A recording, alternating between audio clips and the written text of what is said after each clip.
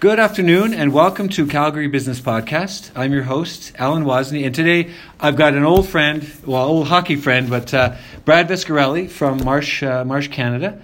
Brad, I know you're a lawyer by trade, and I really wanted to understand the origin story of you moving from a lawyer into working for an insurance company.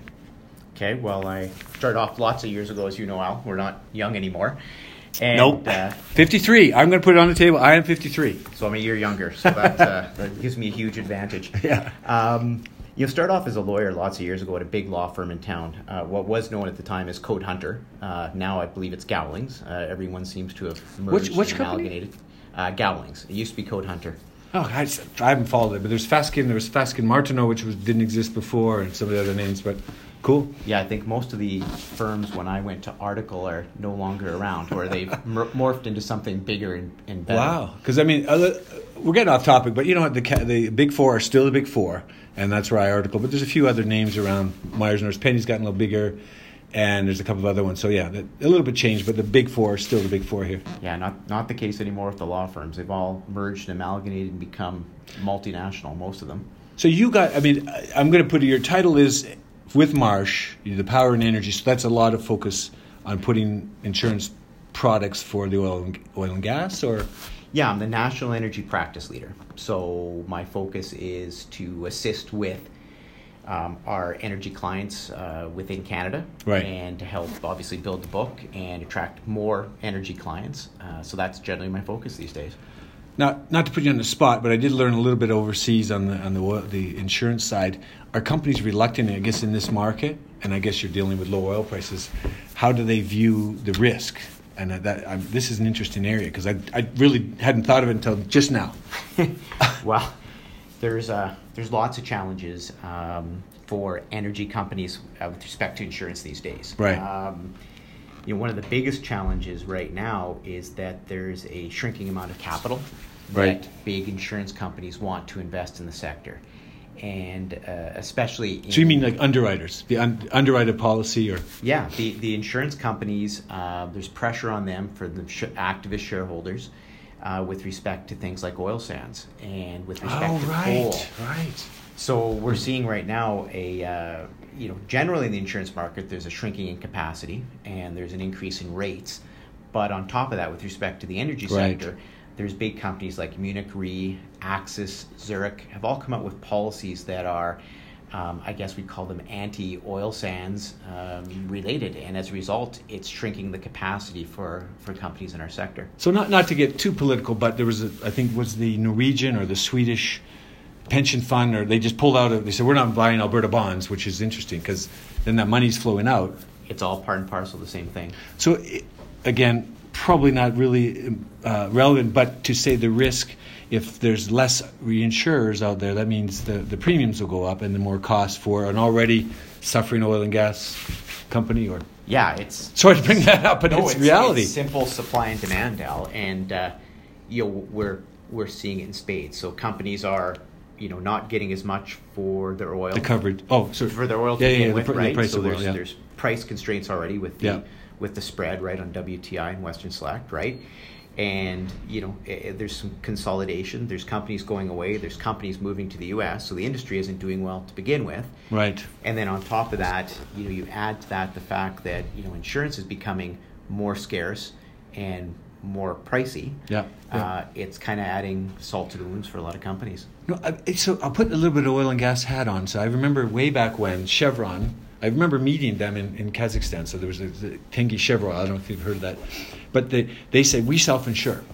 So, and literally they had a committee, and this is just more of a side story. And the guy said people would come, and they could see on camera, this is years ago, they'd slip on the ice and they'd come into the petrol station and say, we want to claim $1 million. And they would just, we're not going to, because they have it on video. But is that a common in your clients where they're doing self-insured because of today's environment? Yeah, well, so it's like you're reading my mind. So one of the things we're going to put on in the new year is it's a seminar on how better to determine what your retention rate should be. Right. So when insurance is cheap and it's plentiful, it's been easy not to have to turn your mind to hard decisions about how much should you self-insure. Right? It's easy just to buy lots of limit. It doesn't cost very much. and you don't have to make those decisions. In an environment like this, where it's becoming more scarce and more costly, we think there should be a bigger emphasis put on really thoughtful determination on what your retention should be. And so retention being your what you should deductibles retain. or what you self-insure. Yeah, basically. And then the second part of that would be what. All right, so retaining, putting money aside in the event of a claim, versus giving, and then this is the self-insure. I see what you retain rather than transferring the risk, retaining the risk versus transferring it to an insurance company. Right. Okay, interesting. But so that's almost an education process between you and your clients, or for your clients or potential clients, to say, hey, balancing that risk out, because if there's a claim, let's say a oil well blows out. In the old days, they didn't have blowout preventers. That's costly. Then there's no revenue. They didn't have the BI or business interruption. I mean, this is the fascinating area, and it's a dilemma that I guess you've got to deal with in today's market. And how do you overcome that? Give an example, maybe how you guys have came from where you're dealing with the customer who says, I want to go self, or I want to go for cheaper insurance. Okay, so it's really, I think, client specific. Yeah. And I think the first step is for clients to try to determine what level of retention they're comfortable with. Right. And so you really have to decide, they have to decide what is the driving force behind why they're getting insurance, right? So, if the driving force is, I want to be able to continue to pay my dividends, okay? So I can't have a loss that would... like a public company. Forego me from paying my dividends. Right. Or I can't have a loss that would result in my rating going down with the rating agencies.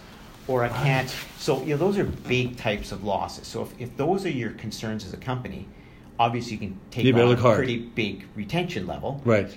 If your consideration is, I can't have a loss that would result in me having a poor quarter, maybe that's $1 million or $2 million, which is a much lower retention than something that might be what I would call sort of a company. So you're talking private, you're talking public, or they have a third-party stakeholders like a bank, or in this case, shareholders who really want that cash flow.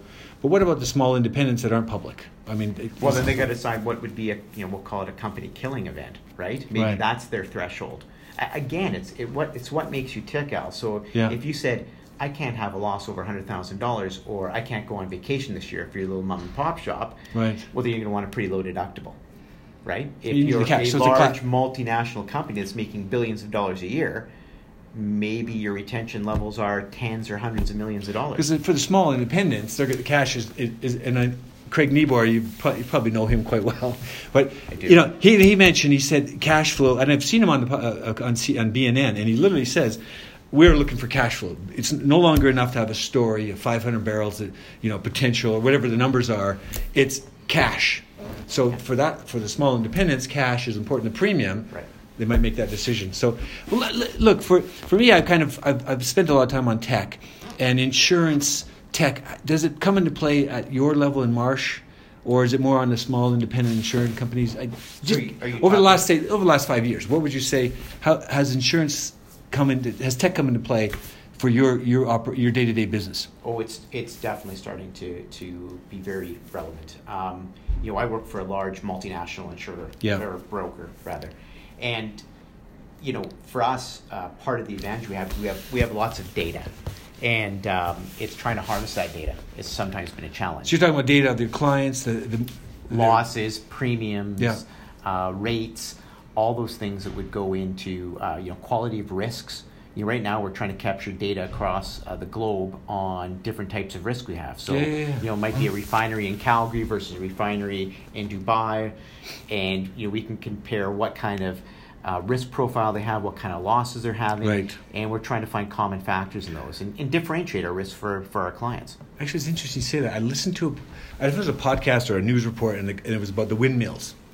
And it was an AI, and he said, so the AI, windmills in Norway, I think it's Norway, either Norway or Holland, they have the most number per capita of those big windmills in the sea. And he said, so the one 5 years ago decided to put AI, and the one next to him didn't. And this guy with the AI algorithm, meaning looking at the data, the point went for repairs and maintenance, he said that 5 years of data now is important. So he predicted, and he had less downtime, whereas the guy next to him, and I don't think it was more of a theoretical example, he said the guy next to him who didn't install the AI algorithms, his machine was down, his his big spin wheel was down for a lot longer and a lot more revenue loss, which that would be important in insurance in terms of that data is very important. Yeah, there's all sorts of things. Then within the insurance side itself, we're having much more interest in cyber security and our cyber coverage. Right. So, on that end, we're even seeing a lot of traction. I was literally at a conference in Dubai a year ago, and a bunch of it was on blockchain and emerging technologies for the finance field. But one of the guys had asked, or one of the respondents sitting in the audience had said, "Is cyber risk is it covered as insurance?" And I said, I'm not the expert, but I would think that it's probably a growing trend. And since then, and you've said it, I've seen we cover cyber. This new way is looking at cyber risk. So that's interesting that you'd say that. Look, going forward, like the last 5 years have been, we talked a little bit before the podcast about the oil prices, obviously, in this market affecting it. What are the major changes that you've seen then in that policy, the typical energy policy, comprehensive general? I mean, what major change would you say last few years that I guess the declining rates, and you've kind of already mentioned it, but... Yeah, I don't think coverages have changed that much. Really what's, I think, changed is in insurer appetite, and I think a couple things have happened. So separate apart from the energy industry, just the insurance industry as a whole has not been particularly profitable over the last handful of years. And what's happened, I think, is that for a long time, it was a good place for capital to come, right? People want to invest their capital in insurance. So there were new markets moving in. Right. So the supply was fairly constant. Yeah. And new markets came in and wanted to be competitive and try to build a book of business. And I think that had masked some of the numbers with respect to some pretty significant loss history. So yeah, like the BP. For years, I heard that BP blowed in where was it in the Gulf of Mexico. Oh, we don't want another. How are we going to manage that risk? We don't want that even for a small oil company. And I think there's bigger swings in weather patterns these days. What it's from Katrina or wherever. Yeah, there's just more natural catastrophes coming, more wildfires. Things like that are big hits to insurers. Yeah. So we've had that coming on for 5 years, but that's been offset by this new capital coming into the industry. Well, so what's happened? New capital for just new entrants into the insurance market that were willing to take. They weren't there before. That weren't there before. And is it because of the cyber side or the tech side or just generally it was a good place to, they thought, put money, invest money. So that covered up some of the bad loss history. Well, now what's happening is that it started in London, and they did an analysis of their book of business, right, and decided that a good chunk of this wasn't profitable. And in London, they decided it was a decile 10 initiative, and to drop off the bottom 10%. The bottom 10% of their poor risks. And what happened was it's just enough to start constraining the market. And then it also focused... But that trickled down to here. Yeah, absolutely. It's a global market now. Right. Almost like everything. It's a global market. Okay.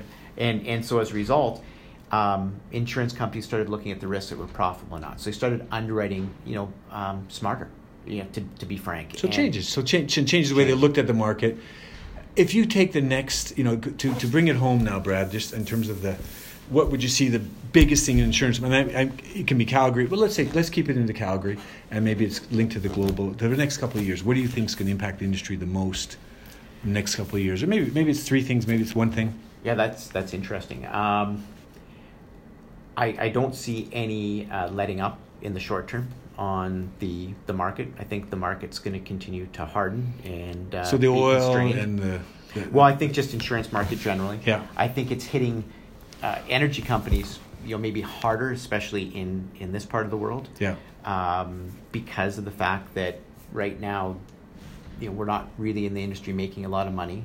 Very cost conscious and constrained. We have lots of challenges from an ESG standpoint. We have lots of challenges environmental, social, governance. Yeah, lots of challenges from environmental sustainability and governance. Isn't it the ESG? Don't bring ESG if we don't. The terms we got to define them here, Brad. All right, sorry. Between that and obviously there's some issues with legislation and regulation here, and trying to find a way to get our products to a world market. we talk about WTI or. But So it doesn't really matter. Your focus is energy, but I look behind us, and there's, for the benefit of the viewers, the listeners. That's a typical prairie look. It's a picture of the grain elevator and the prairie. Yeah. I mean, the farmers, the agriculture, you mentioned a little bit about the environment. Those come into play in the work you do here.